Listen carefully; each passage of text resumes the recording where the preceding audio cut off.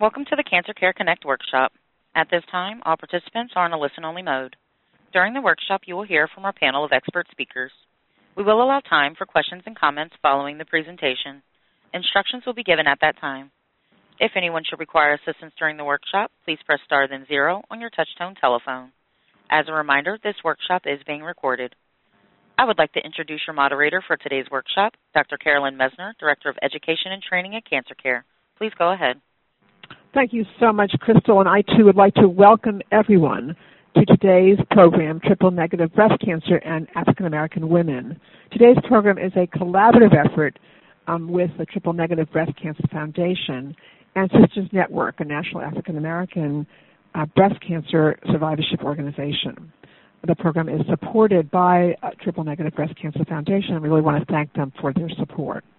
And we have on the program today many breast cancer organizations as well, and many cancer organizations. And it's really because of that collaboration and your interest in this important topic that we have on the program today, over 469 participants on the call today. And you come from all over the United States, from both urban, rural, and suburban communities. And we also have international participants on the call today from Canada, India, Nigeria, and United Kingdom. So it's a bit of a global call as well, and we are delighted with your response to our program today. The program today is made possible by the Triple-Negative Breast Cancer Foundation and a grant from Genentech, and I really want to thank them for their support of this program. Now, we have wonderful speakers on our program today, and I want to begin by introducing our first speaker. And our first speaker is Dr. Edith Mitchell. Dr. Mitchell is Clinical Professor of Medicine and Medical Oncology, Department of Medicine, Director, Center to Eliminate Cancer Disparities, Associate Director, Diversity Affairs, Sidney Kimmel Cancer Center at Jefferson, and 116th President, National Medical Association. And Dr. Mitchell is going to present an overview of triple-negative breast cancer and triple-negative breast cancer in African American women. It's really my great privilege to turn this program over to my esteemed colleague, Dr. Mitchell. Thank you, Dr. Messner. It is a great pleasure to be on this panel today of such distinguished individuals from many aspects of the cancer community and especially the breast cancer community. Thank you for this opportunity. So triple-negative breast cancer is cancer that tests negative for estrogen receptors, progesterone receptors, and excess HER2 protein. These receptors are special proteins that are found inside and on the surface of cancer cells, and their function can be imagined as the eyes and ears of the cells. These eyes and ears, which are the receptors, receive messages from substances in the bloodstream and from other cells in the body. The hormone receptors inside and on the surface of healthy breast cells receive messages from the hormones, estrogen and progesterone. The hormones attach to the receptors and provide instructions to the cells about growth. Most breast cancers are positive for one or two of these receptors, and that can encourage growth and therefore production of abnormal cells that are cancer cells. A smaller percentage of breast cancers, approximately 20%, make too much of the HER2 protein, and in normal healthy breast cells, the HER2 stimulates growth. And when there is excess amounts of the HER2 protein, some of these cells can grow faster and divide too quickly and become malignant. So the hormonal therapies that we have available for treating breast cancer and the HER2-targeted therapies disrupt the effects of the estrogen, the progesterone, and the HER2 proteins on breast cancer. And these treatments can either slow the growth of cells, or they can actually stop the growth of some breast cancer cells. Approximately 20% of all breast cancers, however, test negative for both the hormone receptors estrogen and progesterone, as well as excess HER2 in the laboratory. And what that means that all three of these receptors are negative, and thus the term triple-negative breast cancer. Since hormones aren't fueling the cancer's growth, the cancers do not respond to the usual medications that we have available for treating patients, those such as tamoxifen and other aromatase inhibitors, and the same is also true for therapies that target the HER2 protein, such as Herceptin and others. There are three common features of breast cancer, however, in patients. And first of all, triple-negative breast cancer is considered to be more aggressive, grows faster, and in some areas have a poor prognosis. However, there are various treatments available that you will hear about later, and lots of research ongoing that is changing the likelihood of and the survival for patients with breast cancer or triple-negative breast cancer. The tumors tend to be higher grade and divide quicker than other breast cancers, and some may be termed basal-like. There are features, however, of triple breast cancer in groups. For example, triple-negative breast cancer is more likely to be diagnosed in women younger than age 50, and African American and Hispanic women are more likely to be diagnosed with triple-negative cancer. Also, individuals with a BRCA1 mutation. Approximately 70% of breast cancer is diagnosed in individuals with an inherited BRCA mutation, particularly BRCA1, are triple-negative. And with lots of research ongoing now, these have changed, and there are medications now that give great responses and therefore better treatment for individuals with triple-negative breast cancer. Many people become very upset when they hear triple-negative breast cancer, but I want to say to the audience, first of all, thank you for being here today, but also find out a treatment center that has great expertise in treating individuals with triple-negative breast cancer. It's very important to find a team that can offer the newest in research, the newest in diagnostic intervals, and the newest in terms of treatment for triple-negative breast cancer, making sure that with the team approach, the best therapy is offered to the right patient at the right time.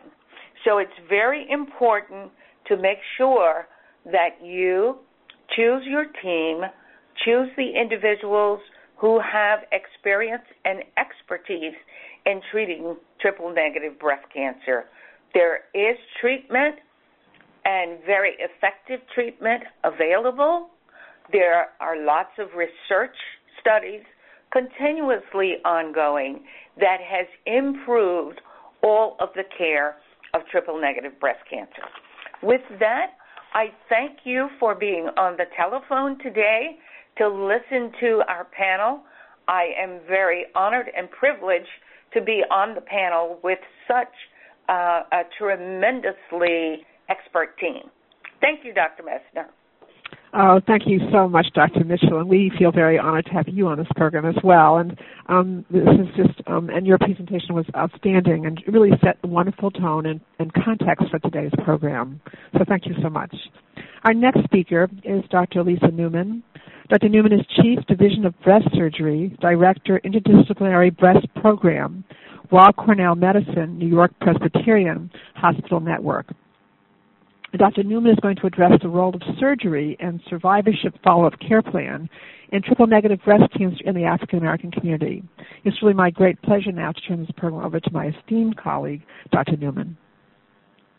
Thank you so much, Dr. Messner. And I would like to echo my colleague and friend, Dr. Mitchell, in expressing my appreciation for being a part of this terrific panel. It's always very exciting and enlightening for me to join your team.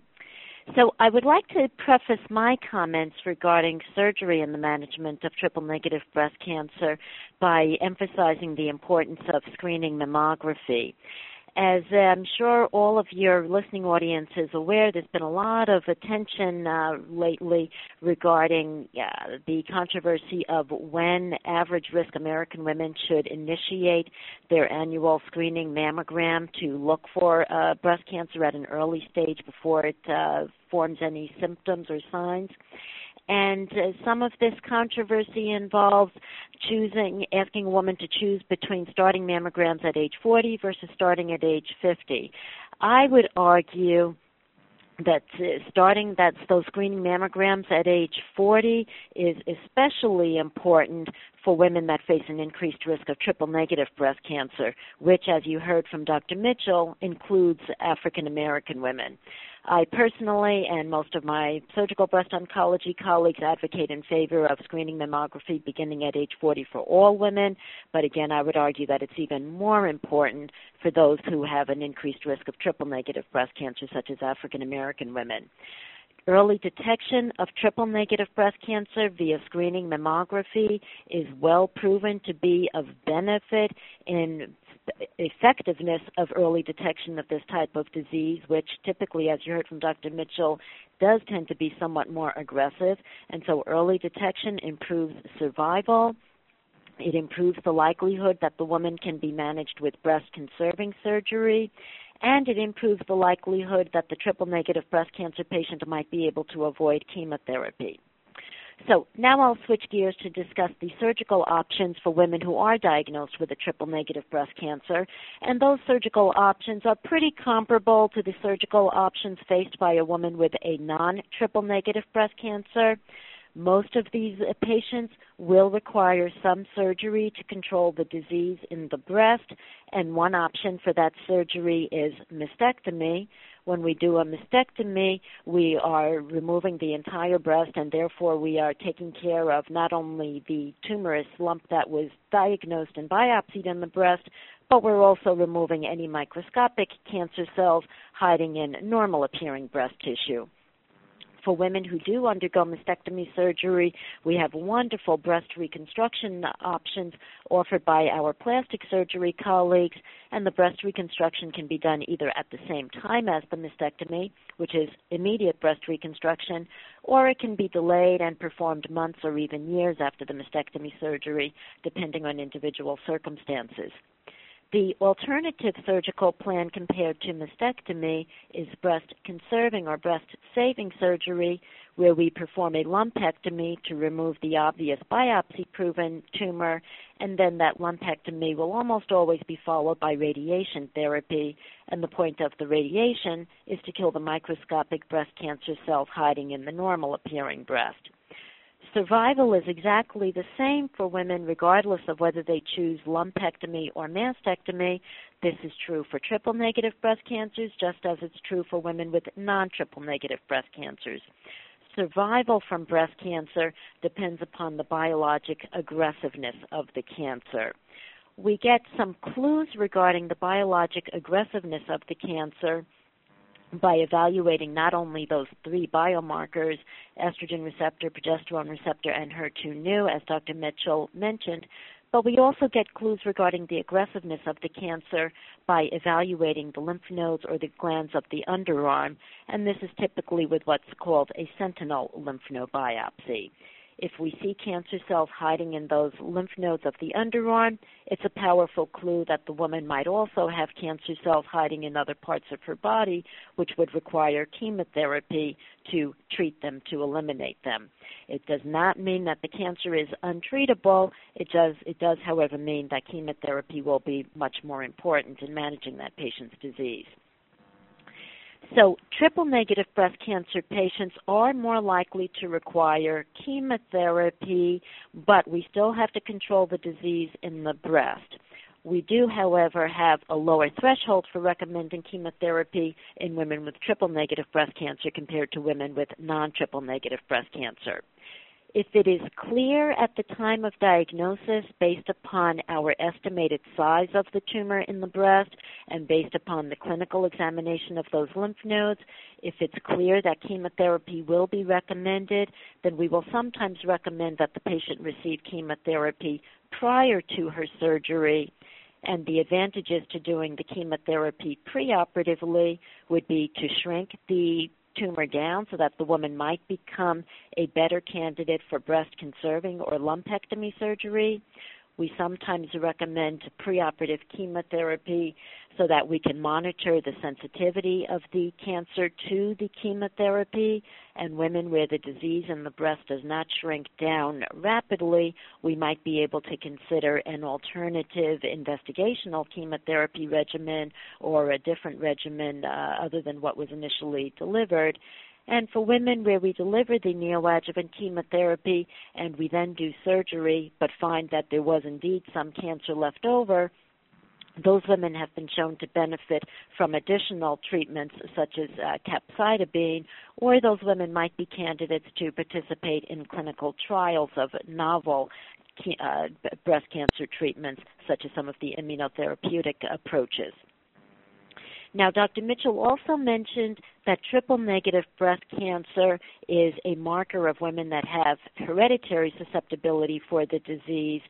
And this is very important with regard to African American women because we really do need to learn a lot more about the genetics of breast cancer and in particular the genetics of triple-negative breast cancer in African American women so that we can understand more precisely why African ancestry is associated with a higher frequency, a higher risk of these triple-negative tumors. My international breast cancer research team has been working with cancer treating teams in Africa. We've also been working with Ms. Jackson's organization, the Sisters Network Incorporated, to identify genetic markers that might be linking African ancestry with triple-negative breast cancer. And we're actually very excited that we have identified some candidate genes that may be accounting for this association. And these candidate genes appear to be associated specifically with Western Sub-Saharan African ancestry. So we have a lot more work to be done to clarify these possible associations. I again would echo Dr. Mitchell's comments in strongly encouraging women to find clinical trial opportunities if they have triple-negative breast cancer and to identify opportunities where they can contribute to tumor registries, biorepositories, so that we can learn from their cancers. And again, I thank everybody for their time and attention, and I look forward to hearing any questions. Oh, thank you so much, Dr. Newman. That was outstanding and really so informative. And I hope that people really will have questions for Dr. Newman during the Q&A. Thank you so much. Thank you. Our next speaker is Dr. Generosa Grana. Dr. Grana is Medical Director, MD Anderson Cancer Center at Cooper, Division Head, Hematology and Medical Oncology, the Cooper Health System, Professor of Medicine, Cooper Medical School at Rowan University. Dr. Grana is going to be addressing current standard of care and new treatment approaches, and genomics and triple-negative breast cancer. It's now my pleasure to turn this program over to my esteemed colleague, Dr. Grana. Oh, thank you so much, Carolyn. It's a pleasure to be here, and I, too, feel very fortunate to have been invited to be part of this. I'm going to talk about drugs, our current use of therapy, and some of the research that's being done. And as Dr. Newman well said, triple-negative breast cancer means no hormonal therapy is indicated and a lower threshold for use of chemotherapy. So I want to walk you through what some of that decision-making entails and what some of those drugs might be. While the journey often begins with a simple biopsy that shows a cancer that is triple-negative in nature, the approach for that particular patient depends on the presentation, as Dr. Newman said. Is this early-stage disease? Is this metastatic? Or is this locally advanced, meaning bulky disease in the underarm area. And triple-negative breast cancer is a disease that really very much depends on multidisciplinary discussion, that discussion between the surgeon, the medical oncologist, and the radiation oncologist so that appropriate choices are made for the patient. In early-stage disease that's limited to the breast and or the axillary lymph nodes, the decision that needs to be made is whether to do surgery first, followed by chemotherapy, or, as Dr. Newman said, preoperative or neoadjuvant chemotherapy. Preoperative therapy is particularly interesting in triple-negative breast cancer because it tends to be very responsive to chemotherapy. Up to 40% or more of women will have a complete response to chemotherapy where there will be no disease left in the breast or the underarm area. And again, it may allow more women to keep their breast and to do a breast-conserving approach. Standard preoperative chemotherapy tends to be a combination of drugs. Adriamycin and Cytoxan followed by Taxol is a commonly used regimen, but other regimens exist that can be picked. There is tremendous debate about whether a drug called carboplatin should be added in triple-negative breast cancer when treated prior to surgery. And there is currently an interesting study ongoing looking at the addition of immunotherapy with a drug called atezolizumab, in which both the new immunotherapy is being looked at and carboplatin is the standard in that regimen. So again, preoperative therapy is a very interesting approach.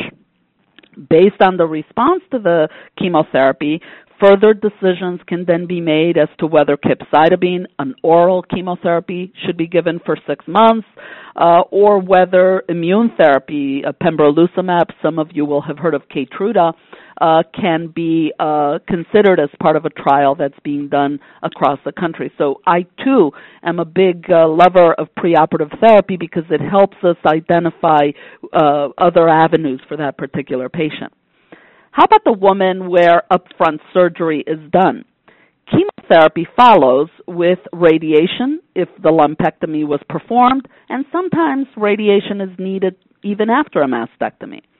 Chemotherapy is recommended for even very small tumors in the triple-negative setting, 5 to 6 millimeters of disease that's lymph node negative, and the recommendation is to give thought to chemotherapy. Obviously, the woman's input, the woman's desires have to be taken into account, as do her other health factors, but it is at least something that should be considered.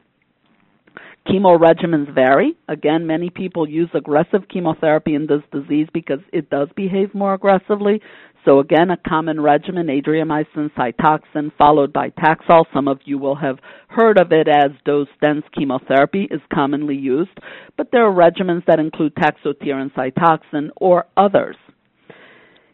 If a woman is mutation positive, you've heard about the hereditary aspects, BRCA1 or BRCA2, studies are looking to see if the addition of drugs called PARP inhibitors that interfere with DNA repair may add benefit to a woman who has a triple-negative breast cancer. So a woman who's finishing her chemotherapy may be offered participation in such a trial, and I think those trials are very interesting because we clearly need to look for ways of improving outcome in triple-negative disease. Now, let's switch gears briefly and talk about metastatic breast cancer at presentation, or metastatic breast cancer when it occurs later in the course of a woman's journey. There, I think it's very important to look at making sure a biopsy has been done. We don't just want to rely on having had breast cancer that was triple negative. We want to retest. We want to repeat a biopsy, whether it's a bone lesion, a liver lesion, a lymph node, but we want to biopsy another new lesion because you want to confirm that the cancer hasn't changed its features.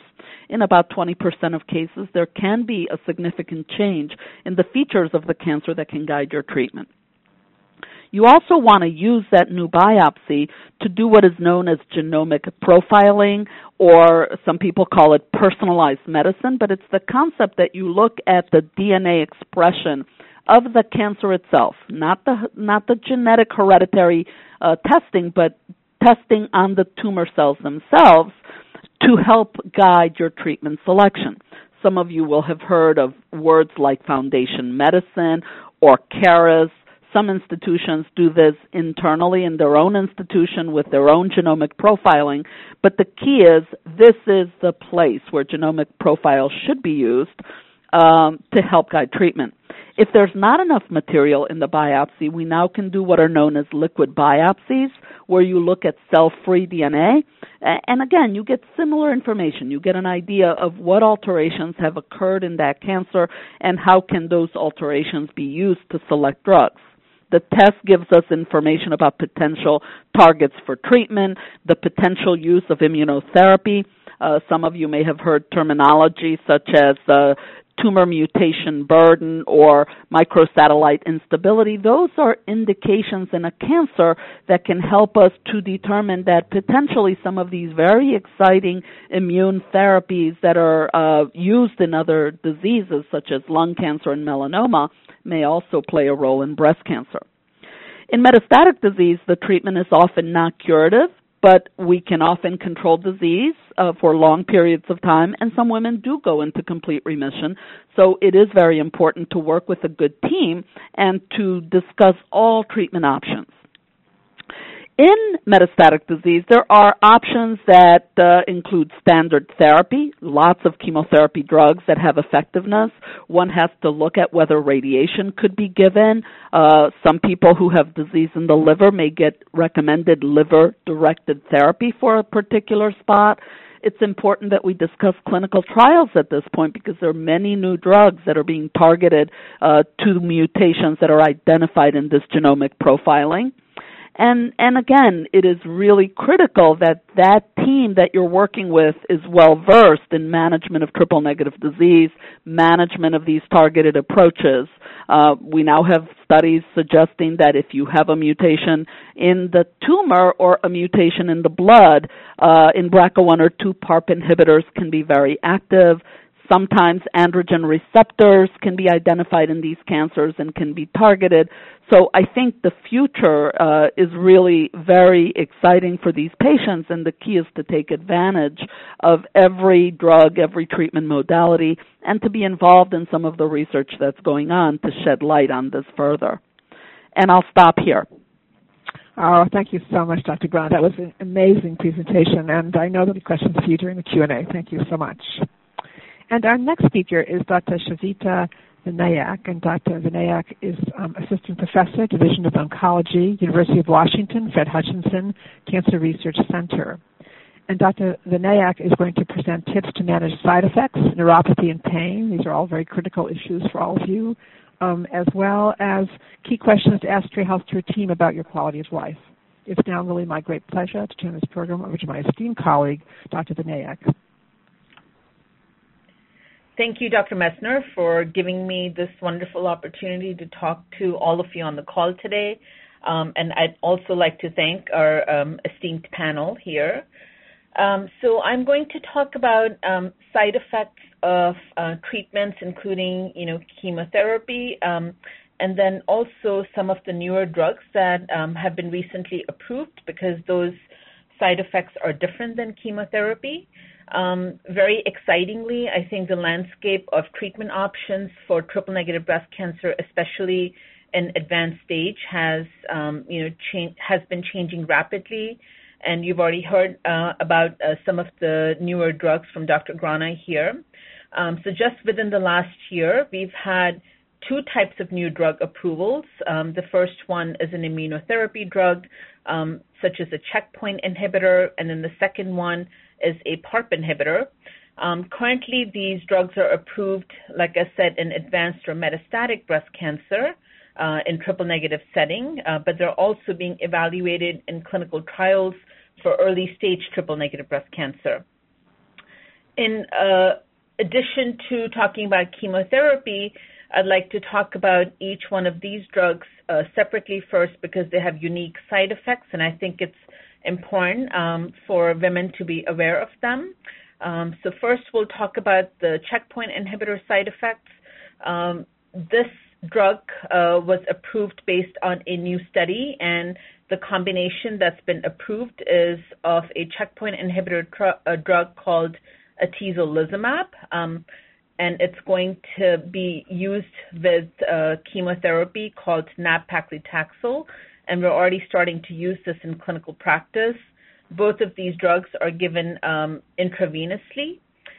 So immunotherapy drugs, take advantage of the fact that tumors sort of put up a defense or brakes per se against the immune cells' ability to destroy these tumors. So the checkpoint inhibitor drugs that come in basically allow the release of these brakes against the tumor and allows the immune system to really destroy the tumor, which is exactly what we want from these treatments. And in the process of, the immune system being activated, sometimes it can be overly activated, and what can happen is it can affect normal tissues and other organs in the process with the use of these drugs that fall in the category of checkpoint inhibitors. And the most commonly affected areas tend to be skin, colon, lungs, liver, and endocrine glands. So people can develop, rashes, diarrhea, lung symptoms including difficulty breathing, can get abdominal pain related to the liver. And then also if there's significant, fatigue that's out of the ordinary, that could be a sign of the endocrine glands being affected. So I think really the most important message I want to get across with the use of the checkpoint inhibitors and when we're thinking about side effects is it's very important to make your doctors or your oncology providers aware of any new or worsening symptoms early on, since most of these side effects are, when they're mild to moderate, are reversible when recognized and treated early. And we typically intervene with treatments such as steroids or other drugs, or sometimes if the side effect is severe, then we recommend also stopping the medication. They tend to happen within a few weeks to months after starting the medication, but they really can happen at any point, and we've seen it as early as within a few days of starting a drug. Secondly, I want to talk a little bit about the PARP inhibitors, which you've also heard from Dr. Grana about. There are 2 PARP inhibitor drugs that were approved in metastatic HER2-negative breast cancer, so they apply to patients, outside of triple-negative breast cancer setting as well. There are 2 drugs that are called olaparib and talazoparib, and they're both considered targeted therapies. These drugs really take advantage of the DNA repair defects that exist in tumor cells, and then the tumor's ability to repair the DNA is, impaired, then it leads to cancer cell death by using these drugs. So patients with the BRCA mutation, which we can identify based on genetic testing, which can be done, through a blood or saliva test. So patients with the BRCA mutation and a HER2-negative metastatic breast cancer, for these patients, these drugs may be treatment options. So I would just, emphasize what you've already heard from, all of our panel members, including Drs. Mitchell and Dr. Newman, that the genetic testing, the importance of that in triple-negative breast cancer, I think is even higher now. And, I definitely encourage, all patients to get tested just because it not only may impact your own treatment options and then also help us learn more about other cancer risks that you may have, but also, of course, it impacts the cancer risks for other family members as well. The side effects of PARP inhibitors can include lowering of the blood counts, nausea, fatigue, or diarrhea, which are sort of the more predominant side effects. And overall, in my experience with the use of these medications, I think patients find them easier to tolerate when compared to chemotherapy. And I think the other important difference is that these are pills as opposed to the IV medications, which, there are, which tend to be the predominant course of medications that we use in advanced stage, triple-negative breast cancer. There are several trials ongoing with PARP inhibitors, where these drugs are being combined with immunotherapy or chemotherapy. In terms of chemotherapy-related side effects, so nausea, vomiting tends to be one of the common symptoms associated with chemotherapy. I think we're doing fairly well in managing these, and there's lots of medications available. So if you're on a chemotherapy drug and your nausea or vomiting is not controlled with the medications that you have, I strongly encourage you to talk to your providers about additional nausea medications, because we really have a large number in the armamentarium of nausea medications that we can prescribe, and they tend to be very effective. In terms of neuropathy, if there is, which is basically can be numbness or tingling in, fingertips, toes, a lot of patients describe the symptom, similar to that, but it can also be associated with pain, and unfortunately can also be a cumulative side effect of some of the chemotherapy drugs that we use. In addition to some of the nerve pain medications that we can use to help alleviate the symptom, one of the other things that has recently been described based on a study has been acupuncture, and that's a newer finding, which may also help with the symptom. So that's a potential option to consider at one of the cancer centers locally that you may have available. I think in early stage and advanced stage breast cancer, depression, anxiety, or fatigue tend to be common symptoms that we see in clinic. And I think exercising or initiating or maintaining physical activity can help reduce cancer-related or treatment-related fatigue. I would also highly encourage you to seek out supportive care resources at your cancer center, including potentially meeting with a social worker, a counselor, or a psychiatrist. There may also be support groups or peer-to-peer programs that you can participate in, which may be helpful. And then also I want to, get a message out to, I think, younger women, because unfortunately younger women are affected with triple-negative breast cancer. And, women with children try to do it all on their own. And this is where I think getting help or seeking out help from family, friends, and other support that you have is really a great time to do so. In terms of infections, again, similar to the checkpoint inhibitor side effects that I talked about, I think if you have a fever, which may be related to chemotherapy, the most important thing is that you let your providers know right away, whether it's day or night, and so they can act on, assessing where the fever may be coming from, what's the source of that infection, and really intervene very early on with antibiotics.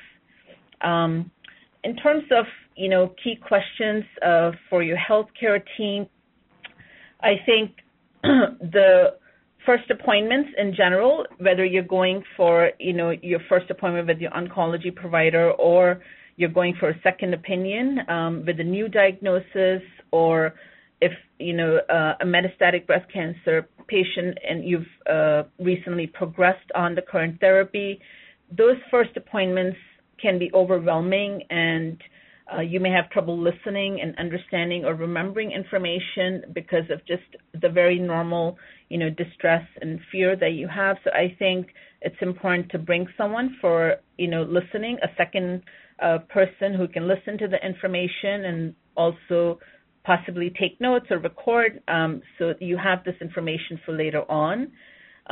Other things to ask the healthcare team are, how soon will the treatment start? And if the plans need to be altered, how will that be communicated to you? How do you reach someone from your oncology team if needed? And really, what's the expected time for getting your concerns addressed if you have any new or worsening symptoms? I think for patients with metastatic breast cancer, Whenever there is a new scan that's done, that's when we think about possibility of change in treatment. And that's when I think also bringing someone to your appointment for review of the scans and possible discussion of change in treatment is also helpful. Every time you have these discussions with your oncology provider, I think it's important to vocalize your own goals and priorities, especially, with metastatic breast cancer, because it's important to understand what's going to be recommended to you in terms of the treatment option, what is the success rate, what are the side effects of that treatment, and very importantly, as you've heard from all of the panel members, this is also the time to consider clinical trials. And, with clinical trials, you may get newer drugs that have different side effects, but potentially even have a better quality of life depending on what the side effects of those drugs are. For patients who are undergoing treatments for metastatic breast cancer, they're in for the long haul on these treatments. So it becomes even more important to ask questions about, the effect on quality of life with, all of the drugs that you're getting. And additionally, I think it's also important to ask your healthcare team about other supportive services where there may be impact on, of these medications on fertility, finances, and including support for your caregivers as well. And really just reaching out to them with, any symptoms. And I think, as you've already heard, if you have any questions and you want to reach out to triple-negative breast cancer teams, around and get second opinions, this is also a great opportunity to get second opinion and think about clinical trials if those would be applicable, in this clinical situation that you're in. And really, I would encourage you to reach out to your team and vocalize your symptoms and, ask for the supportive services that you need as you're going through this treatment. I really want to thank everyone for being on the call here today and also thank the panel members for being here today. Thank you very much. Oh, thank you very much, Dr. Vinayak. That was an amazingly comprehensive presentation and just wonderful information. I know there'll be questions for you. They are coming in, actually questions coming in for all of our speakers now, online, and so thank you so much. Thank you. Our next speaker is Ms. Haley Dinneman. Ms. Dinneman is co-founder and executive director, Triple Negative Breast Cancer Foundation.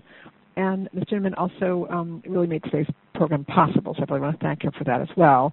And Ms. Dinneman will be addressing the programs of the Triple Negative Breast Cancer Foundation as well as give information about the helpline and website. So I'm now going to, with great delight, turn this program over to my esteemed colleague, Ms. Dinneman. Thank you so much, Dr. Messner. Today's webinar and teleconference is one of many programs offered by the Triple Negative Breast Cancer Foundation. All of our programming is specifically designed to address the needs of the triple negative community, from patients to survivors to caregivers and their loved ones. Today, I'd like to highlight a few of our offerings, and I sincerely hope that you'll take advantage of them as you navigate from diagnosis through treatment and finally to survivorship. First, we have many educational brochures and fact sheets that are available in print or also as free downloads from our website.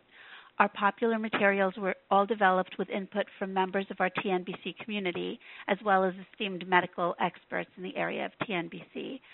Like all of our educational materials, these brochures have special sections addressing issues of particular interest to certain members of our TNBC community, including African American women, those with BRCA mutations, those with early stage diagnoses, and also those with metastatic disease.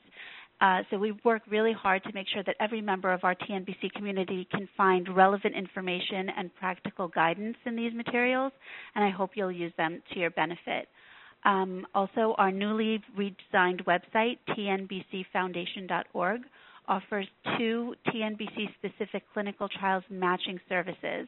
It also offers a constantly updated TNBC news section, and a favorite of our community are online discussion forums.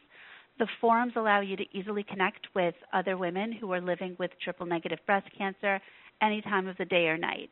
Our community, which includes thousands of women from those who are newly diagnosed to many, many long-term survivors, they use the forums to ask questions about treatment, about how to manage side effects, and anything else related to TNBC. But most importantly, our discussion forums offer consistent support to our community. So if you aren't currently registered for the forums, you should consider joining them, and you can even join anonymously. Of course, if you would feel that you'd benefit more from in-person meetings, I hope you'll consider coming to our next fall conference weekend. The TNBC Foundation partners with Living Beyond Breast Cancer every year to provide you with a specific triple-negative program. Our 2019 conference weekend is going to be taking place in Philadelphia in late September, and it will include important educational offerings and opportunities to socialize with our incredible TNBC community. We're going to open registration this summer, and if you follow us on Facebook or visit our website, you'll be able to register not only for the conference but also for travel grants to help you and your caregivers defray the cost of attending. And I hope to see you there.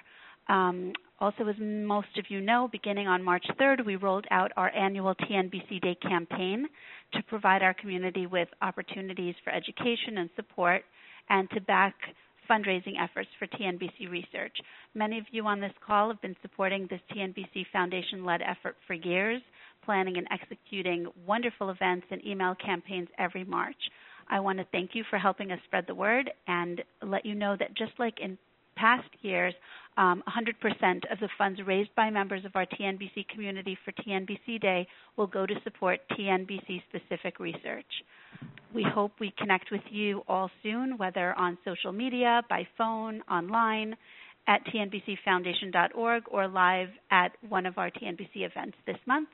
So once again, thank you for joining us, and I'll now turn the program back to Dr. Messner. Oh, thank you so much, Ms. Dinnerman. Actually, Ms. Dinnerman is also a lawyer, I should say, and I want to thank her again for actually supporting not just this program, but a number of different workshops that we do throughout the year on triple-negative breast cancer.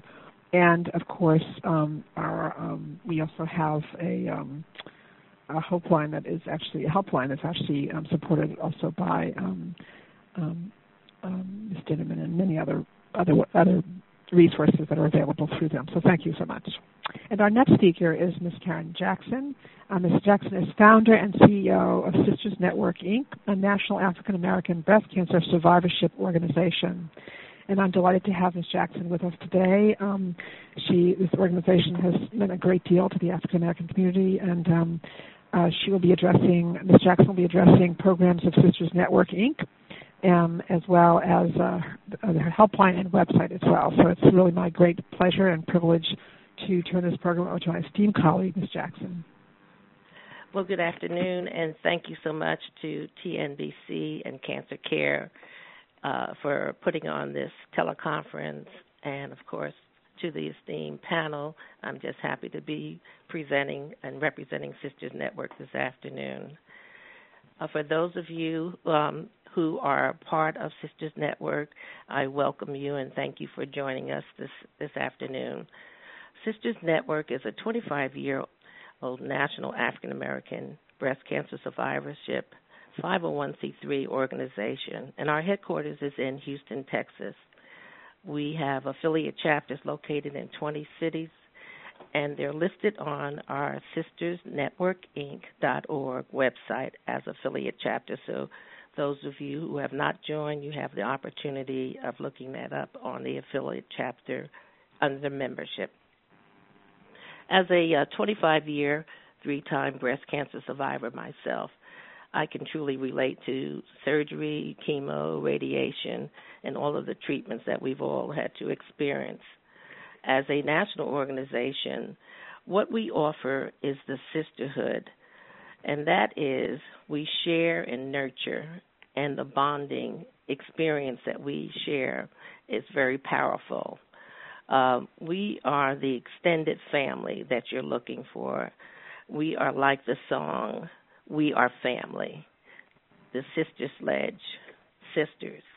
We are family. It is a strong bond which we nurture all the time within our affiliate chapters. Sisters Network, we have your back. Our affiliate chapters are survivor-run. That's very important to know. And that they are the cornerstone of why we exist and why we have been able to sustain ourselves over these 25 years. Under our support system, we still have the standard support of our support meetings every month within the chapters, but most importantly, the information and resources and the treatment and the understanding that we have as a support organization. We understand that from city to city and patient to patient, information is important, and local and national information has to be shared and understood. So we take the time in a personal setting to make sure that you understand your situation. We do provide that one-on-one type of mentoring that as an individual, most of us need to have that bonding first with a one-on-one or several people, and then the group dynamics clicks in. It's important that you have someone that you can count on at any time. And we have, of course, the call-in system where you can reach a person if you need to ask information outside of the support system. Another area that's very important, and the goal of Sisters Network, is to provide new members with information so that they can access quickly correct and resource information that is available in the city that they live. Many times not having access to the right help can be devastating. We include fear as one of the, I should say, Sisters realizes that this is one of the areas, and we factor it in because fear is the enemy. And as triple-negative breast cancer survivors, you can, and we understand the survivor's ability, not understanding, and the willingness to make decisions is difficult. So no matter the intelligence of the person, their education, their income, or having insurance, we know that fear hinders us. So we have several hashtags that cover this. One of them is fear is the enemy. The second hashtag is fear makes us equal. The third hashtag, knowledge is power. And the last hashtag is African American New Normal. As an experienced national organization, our focus is to keep membership updated with the changing new protocols, clinical trials, and policies, and to help eradicate the sense of shame after your diagnosis. And we hope to replace it with a sense of pride that you're not alone and that survivorship, you have found a new, beautiful normal. Some of the programs, and they're listed on our website, and we have brochures that are available on sistersnetworkinc.org. Our programs are standardized, and they're designed to bring knowledge to the community and to the survivor. And it also shares the sisterhood, which is the essence of family, joy, and love. Our programs, as I mentioned, are standardized. So we have regional conferences, we have educational luncheons, our support meetings, and we have a program that we instituted in 1995, which is still very much used with our local chapters. It's called the Gift for Life Block Walk. If you go on our website, you'll see, too, our national walk. This is our national 9th walk. It's a 5K walk run held here in Houston at Discovery Green, and we're expecting some 8,000 people from across the country, and many are members of the affiliate chapters, friends and family. And we have a celebrity honorary chair. Her name is Tina Lifford. We invite you to come. You can meet Tina Lifford, who is one of the stars from Queen Sugar. We have a fabulous soloist, Kathy Taylor, And we have presenters who are congressional people, and we have physicians who are talking about the different issues that we need to hear about. We hope that you can, if you are not able to participate in person in the Houston Walk, that you do a virtual walk with us. And you can do that by registering on stopthesilencewalk.org. We appreciate all the assistance that we've gotten from women across the country. We encourage you that if you're interested in having an affiliate chapter in your city, you can go on the website and fill out the application or call us direct at SistersNet at the 1-800 number, 866-781-1808. Thank you. Oh, thank you so much, Ms. Jackson. That really is amazing and a wonderful resource for everybody on the call, so that please do take advantage of these services, and please also do take part in this walk. It sounds amazing. Thank you. And our next speaker is Lauren Chatelain. Ms. Chatelain is an oncology social worker here at Cancer Care, and she's director of the women's program here at Cancer Care. And she will be describing the services of the Triple Negative Breast Cancer Foundation and Clinical Trial Matching Service. It's really my great privilege to introduce Ms. Chatelain to all of you and to my esteemed colleague. Ms. Chatelain. Thank you, Dr. Mesner. I'm very happy to be a part of this program today. As Dr. Mesner mentioned, I'd like to briefly speak about how the Triple Negative Breast Cancer Foundation and Cancer Care can assist in finding and understanding clinical trials. The Triple Negative Breast Cancer Foundation and Cancer Care have partnered to ensure that those diagnosed with TNBC have access to free psychosocial information, support services, and information about clinical trials. The Triple Negative Breast Cancer Foundation Helpline, which is generously funded by the Triple Negative Breast Cancer Foundation, provides callers with access to comprehensive services. These services include one-on-one counseling offered in person in the New York City area at one of our offices, as well as short-term telephone counseling nationally. Additional services include TNBC-specific support groups, TNBC and clinical trial education and reading materials, as well as limited financial support. Clinical trials can test the benefits of new treatment for someone diagnosed with triple-negative breast cancer. Clinical trials take place throughout the U.S. and beyond, and participants being volunteers. Many trials take place in large medical centers, hospitals, and cancer centers. Clinical trials are tested in phases, each phase having a different and specific purpose, such as safety, how well a treatment may work for a certain type of cancer, and to compare the new treatment to the established approved treatment. Clinical trials may also evaluate a new method of preventing cancer, diagnosing cancer, or improving quality of life. Clinical trials may provide an opportunity for patients to access the latest in cancer care and help identify new therapies for people diagnosed with cancer. Being involved in clinical trials may contribute to research and helping others. The Triple Negative Breast Cancer Foundation offers clinical trial matching services, as Ms. Dinnerman had mentioned. These services can make your search for these trials faster and easier. You can speak to a trained clinical trial navigator by calling 855-731-6036 or by visiting www.emergingmed.com/networks/TNBCF. As my colleagues have addressed, there may be emotional and practical challenges that arise throughout the treatment of TNBC. By calling the Triple Negative Breast Cancer Foundation Helpline, you are able to connect with an oncology social worker and access services through the Triple Negative Breast Cancer Foundation and Cancer Care. You can reach us at 877-880-8622. Our professional oncology social workers can help you understand the benefits of clinical trials and what that may mean for you and your loved ones.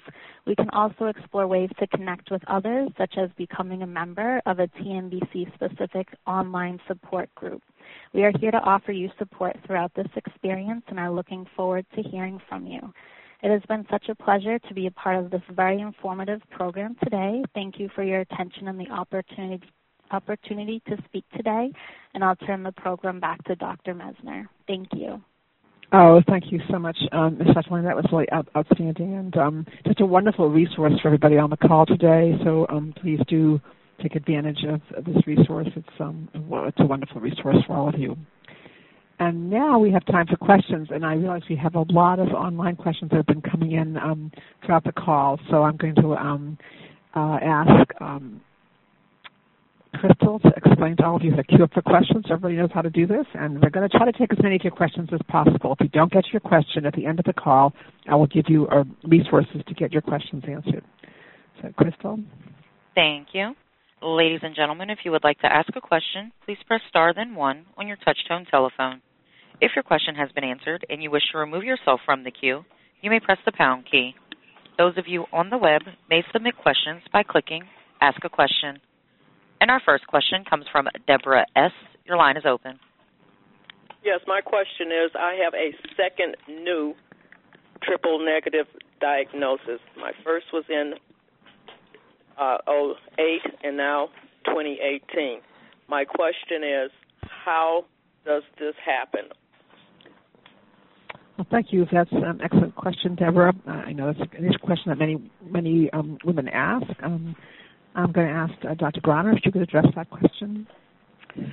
I think this is challenging. So it would be important to know if this is in the same breast or if this is in the opposite breast. We know that there is a risk of new cancers occurring in the affected breast, and there's also a risk for every woman of developing another cancer in the opposite breast.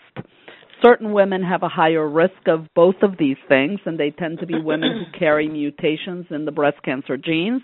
But unfortunately, we do see this, and the time frame, that 10-year time frame, makes it, if it's in the same breast, more likely to be a new cancer rather than a reoccurrence, although sometimes that's hard to tease out.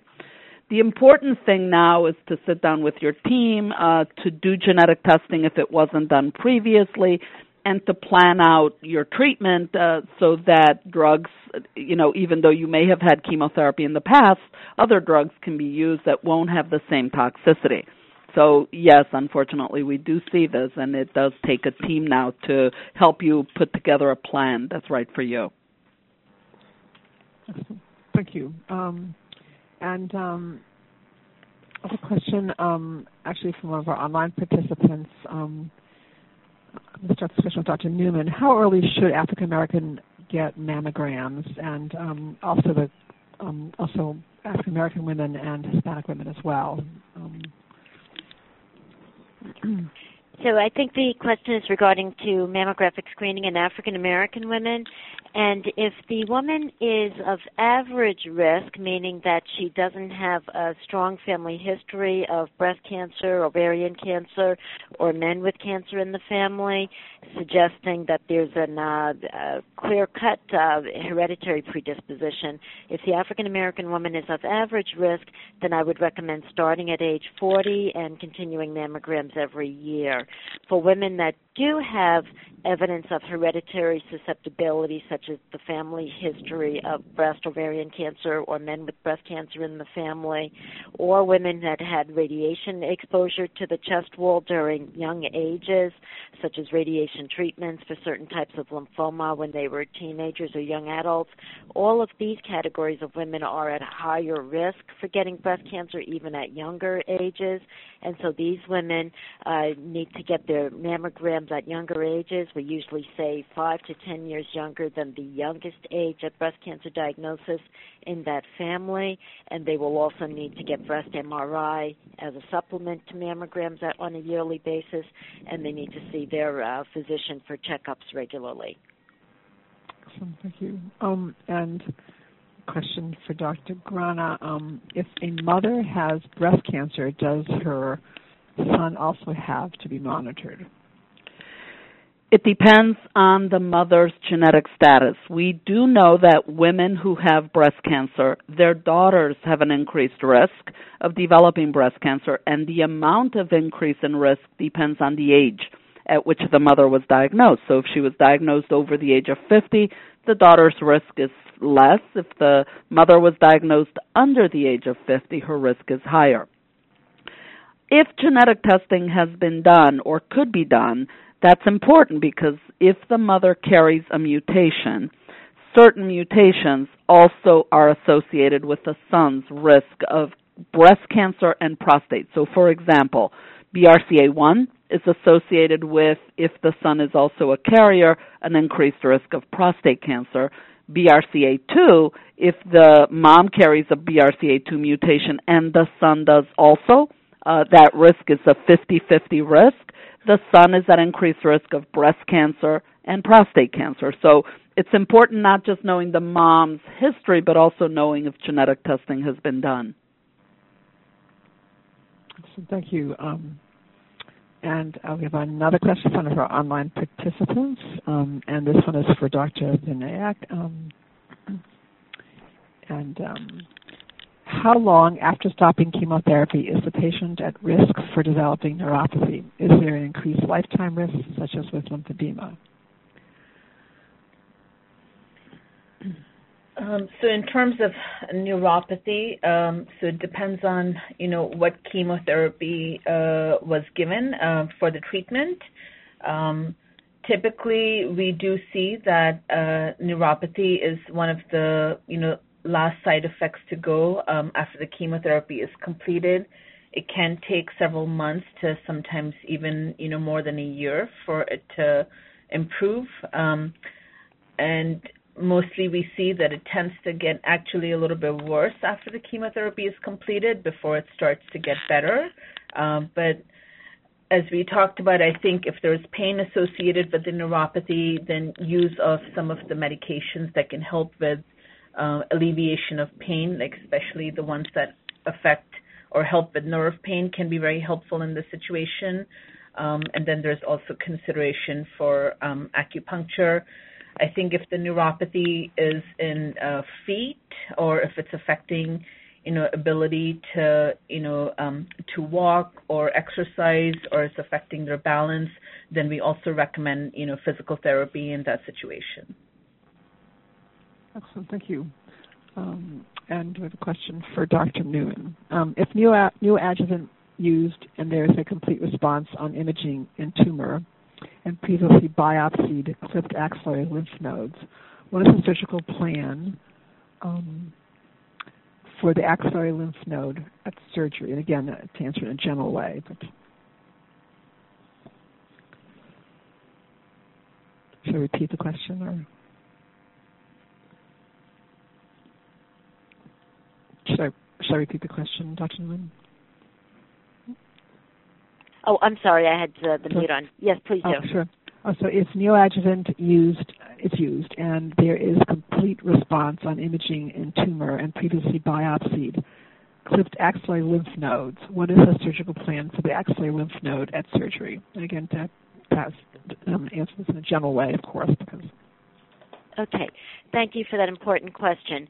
In women where there was a needle biopsy confirming evidence of cancer in the lymph nodes prior to treatment, if the chemotherapy prior to surgery looks like it has melted away all of the disease in the lymph nodes, then the best surgical procedure is something called a targeted or selective sentinel lymph node dissection, where we use blue dye and a radioactive tracer to identify the most important remaining sentinel lymph nodes after the chemotherapy. But we also do an X-ray of the lymph nodes that are removed, of those sentinel lymph nodes removed at surgery, to confirm that the biopsied lymph node is included. When those lymph nodes are biopsied at the time of diagnosis, a clip should be placed in the lymph nodes so that the original metastatic lymph node can be x-rayed to confirm that it's been removed with the sentinel node surgery after the chemotherapy.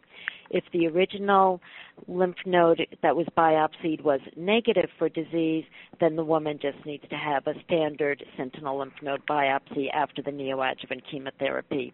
And the target of surgery for the breast would be whatever appears to be the residual amount of disease in that breast, unless the woman had a pattern of cancer initially indicating the need for a mastectomy regardless of the response to the chemotherapy. And this would be, an example of this would be a woman with inflammatory breast cancer. Excellent, thank you. And for Dr. Grana, an online question. Can you clarify there is a subgroup of patients with triple-negative breast cancer that test positive for estrogen receptor beta and future research with estrace? I actually can't really comment on it. It's not an area that I'm very familiar with. But I would, maybe others on the call know more about the topic. Anyone else wish to comment? Could you repeat that question again? Oh, sure, I'll repeat the question. Sorry, I could. Oh, yes, here. Sorry. Did someone want to comment on it? Shall I find it and repeat it? So I think the question, this is Dr. Vinay, the question was about estrogen receptor beta and triple-negative breast cancer. Yes. I know it's being looked at in clinical trials currently. There is thought maybe about a third of the patients with triple-negative breast cancer may have some form of estrogen receptor beta expression, but it's only in clinical trials currently, and they're looking at drugs, specifically targeting this. It's not an approved treatment yet. Yeah. And the other thing that's an important element of some of this clinical trials work, but it's kind of related to this concept of variants of hormone receptors, is a lot of exciting work is being done looking at the androgen receptor in triple-negative breast cancer, and this pattern of disease might make a patient a candidate for anti-androgen therapy. Thank you. And there's another question, one of our participants, Dr. Agrana, what is the risk of recurrence if there is a PCR with neoadjuvant chemo? That is actually the best prognostic group, but unfortunately there does continue to be a risk of both local recurrence as well as metastatic recurrence. MD Anderson has a prognostic nomogram where you actually can put in information about the size and stage of the tumor prior to the preoperative chemotherapy, the ER, PR, HER2/neu, and then the findings at the time of surgery. And for any particular patient, it gives you an overall idea of what the risk is. But again, if you are dealing with a triple-negative breast cancer that has a pathologic complete response, that is by far the best prognostic group. And I would say, again, unless this was inflammatory or unless this was just very, very large, these are patients that are well under 10%. Thank you. And a question for, thank you so much, and a question for Dr. Newman. Are there any specific concerns for African American women to participate in clinical trials? So I would say that clinical trials are especially important for African American women, and in particular with regard to triple-negative breast cancer, because there are some preliminary data suggesting that some of the genetics of triple-negative breast cancer are specific to women of African ancestry, and we really do need to get a handle. We need to have better documentation of how some of these genetic variants might be indicators of response to specific types of treatment. So clinical trial participation, and even if a woman is not actually participating in a treatment-based clinical trial, contribution or agreement to participate in tumor registries is very, very important for women with African ancestry. Thank you. And for Dr. Vignac, what is the latest research on RAD mutations in TNBC? ESMO guidelines recommend platinum agent first line in BRCA or RAD TNBC, but in the U.S. we can only get platinum if in our CT. I'm sorry, can you repeat? Is it RAD Yes. TNBC? RAD, R-A-D, yes. What is the latest research on RAD mutations in TNBC? Oh, okay. So like RAD 51, okay. I would say, that's a great question. And in addition to identifying BRCA1 or 2 mutations in triple-negative breast cancer, which we know the most about, there are several studies that have been done where they've looked at, the general profile of these genetic mutations among all triple-negative patients, regardless of family history. And there are definitely other DNA repair mutations that have been identified, similar to RAD51. In addition, there are many others like ATM, PALB2, etc. And there is work being done on trying to understand the effectiveness of drugs like PARP inhibitors for, patients who have RAD mutations, and what is the role of PARP inhibitors.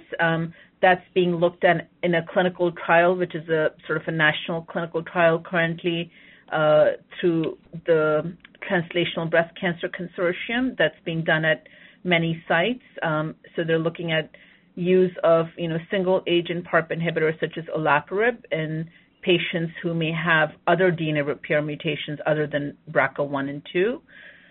In terms of role of platinum, I think that's unknown. Biologically, we think they maybe act, similarly in the tumor, so they should be more sensitive to platinum therapy. However, we don't really know that. So I think it's a consideration for platinums, and again, being looked at in clinical research, but it's not something we would recommend, just off the bat. Thank you. Thanks. And for Dr. Groner, where can I find the data to support the linkage of infertility treatments to breast cancer? There's actually very little data supporting a linkage between infertility treatments and breast cancer. The little data that exists is actually related to risk of ovarian slightly, but even there the data is very, very negligible. So I am not sort of dissuading anybody from pursuing infertility because it may increase their risk of breast cancer. Thank you. Completely agree. And I guess I can hear a collective sigh of relief in the audience, so thank you. That's really and fortunately, if you have a young triple-negative breast cancer or even a young estrogen receptor-positive breast cancer, there's data that future pregnancies, whether done through fertility or not, may actually be quite safe. So I think women that are getting treated for breast cancer who continue to have menstrual cycles, who are adequately treated in every other way, there are fertility options for those women. Yeah. Yeah, and very important for these young women to ask their doctor about fertility preservation options because you want to explore those options before treatment is initiated. And Dr. Messner, could I just make one quick comment? Please, I just wanted to congratulate Ms. Karen Jackson and the Sisters Network Incorporated for 25 years of absolutely phenomenal advocacy and support of the African American breast cancer community and all the work that they've done with outreach, education, and clinical trial encouragement. Thank you, and I think we all joined that. We all join that praise as well. Thank you, and really wonderful to have Sisters Network Inc. on this program, and Karen Jackson. Wonderful, just really amazing. I think this will be our last question, but it's an important one, and I'm going to leave this open to I'll start with Dr. Newman, but please others add as well. How do we find treatment centers that specialize in treating triple-negative breast cancer patients? It's always a challenge for people. How do you find specialists in triple-negative breast cancer? Was that treatment centers that specialize in treating triple-negative breast cancer? Yeah. Well, I would encourage anybody listening to reach out to any of us who've been on this teleconference call at any time. The Triple Negative Breast Cancer Foundation is also very, very helpful at providing information regarding resources, both clinical expertise and clinical trials that are available. Susan G. Komen Breast Cancer Foundation, Karen's organization, Sisters Network Incorporated, all of these websites provide wonderful and very reputable, reliable information on resources and expertise. I would add that it's important for the woman who's seeking care for triple-negative breast cancer to seek a team rather than just seeking a surgeon or a medical oncologist or a radiation oncologist, to really look for an institution that's going to provide a multidisciplinary team, because this disease, more than, except for maybe inflammatory breast cancer, this disease is one that really is calling out for that kind of approach. The interaction between the team to decide, do I do chemo first, do I do chemo last, what is the role of genetics and including a genetic counselor, all of the supportive elements. So really, rather than just focusing on triple negative, focus on multidisciplinary care, because that'll also include the triple negative expertise. Yeah, that's extremely important, absolutely. Well, I want to thank all of our speakers. You have been phenomenal, and this has been an amazing, amazing program today. So I want to thank our speakers. I also want to thank all of you who've been listening to the program today, and all of you who've asked really such great questions, and actually really great, really amazing questions, frankly. And I realized we could go on probably for another half hour, but we really, of course, I do want to be respectful of everyone's time. So in closing, I did say that if you didn't get to ask your question, even if you got to ask your question, I would also recommend that everyone on the call go back to your treating healthcare team. That's really important, of course. They know you the best, so even if you asked a question, please take it back to your healthcare team. And but for those of you who didn't get to ask the questions, you have phenomenal organizations just on the call today that you can call. And at the end of the call, you'll be getting an evaluation.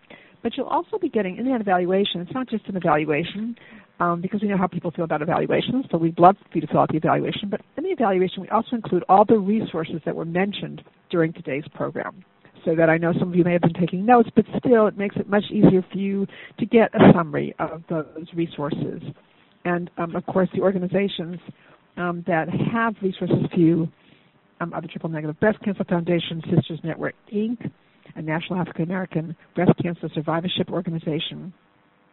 And those are really key organizations for you to call. Susan G. Komen, of course, as well. And as well as I always give out the National Cancer Institute.